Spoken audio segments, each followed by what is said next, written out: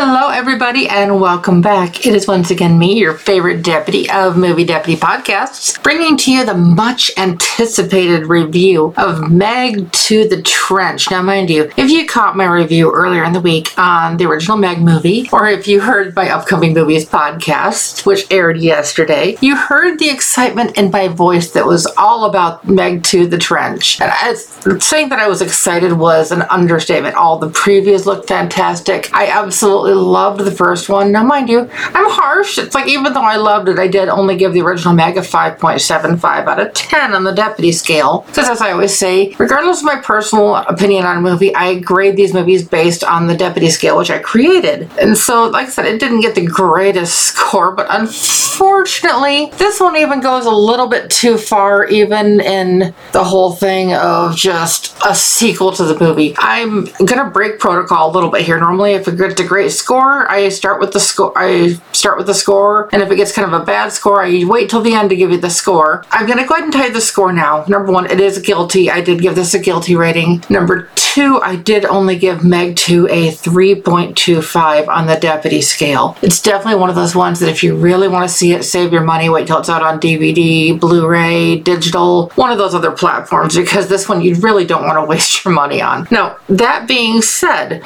it's a typical sequel, but it's not in kind of a really weird way. In this one, of course, we know from the first one that the Megs live below this. The bottom of the ocean basically isn't the bottom of the ocean, and the Megs live way below that. So when we breach that and the Megs can come up through that, then it kind of wreaks havoc. Well, what we see here is, before I even get into all of that, I got to touch on this. In the first one, it was a little bit.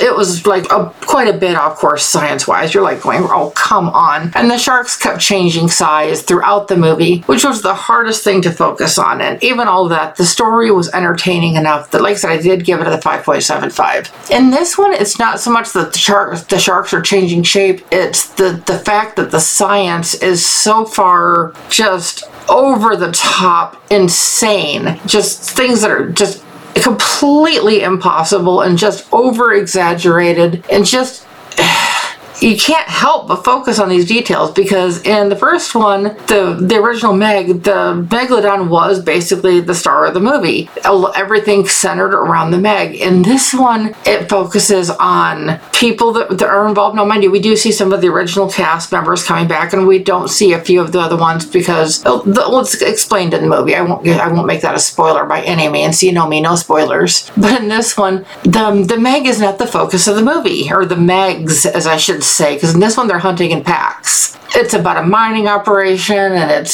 there's stuff that's against capitalism and all that, and saying there's some eco stuff in this one. It's not full on woke, but it's definitely over the threshold of anything it should have been, considering what it is. And so it just kind of leaves you wondering, you're like, okay, what in the world are they even doing? And like I said, some of the things going on with the science, I mean, they're at 25,000 feet below sea level, and just some of the things that they're doing inside and outside of the subs,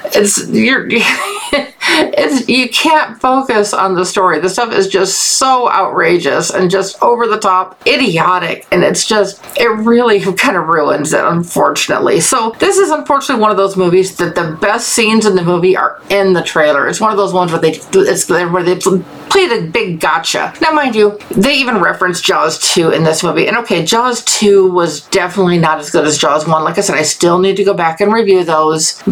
And just the way this whole one plays out, it's like I said, it focuses more on the people and like on the mining thing and on this other stuff. That's like the sharks were almost an afterthought. At least that's the thinking came up. There were people literally getting up and walking out of the movie when I was in this one. And I was just like, okay, I've never walked out of a movie. It wasn't that bad to even make me consider walking out. But it's like, I couldn't take it seriously with some of the stuff it was doing. So I don't know if that helps you a little bit or not. Like I said, I was really looking forward to this one. I try not to set my hopes up too high on a movie. And unfortunately, I set them up a little bit higher than what they should have. There are some hilarious moments in this. There are some laughable moments. points. There is some entertainment to this one. It's just not enough to really maybe carry it further. There's hints that this one could maybe lead into something else because of one of the sharks that they've actually named haiqi, and that one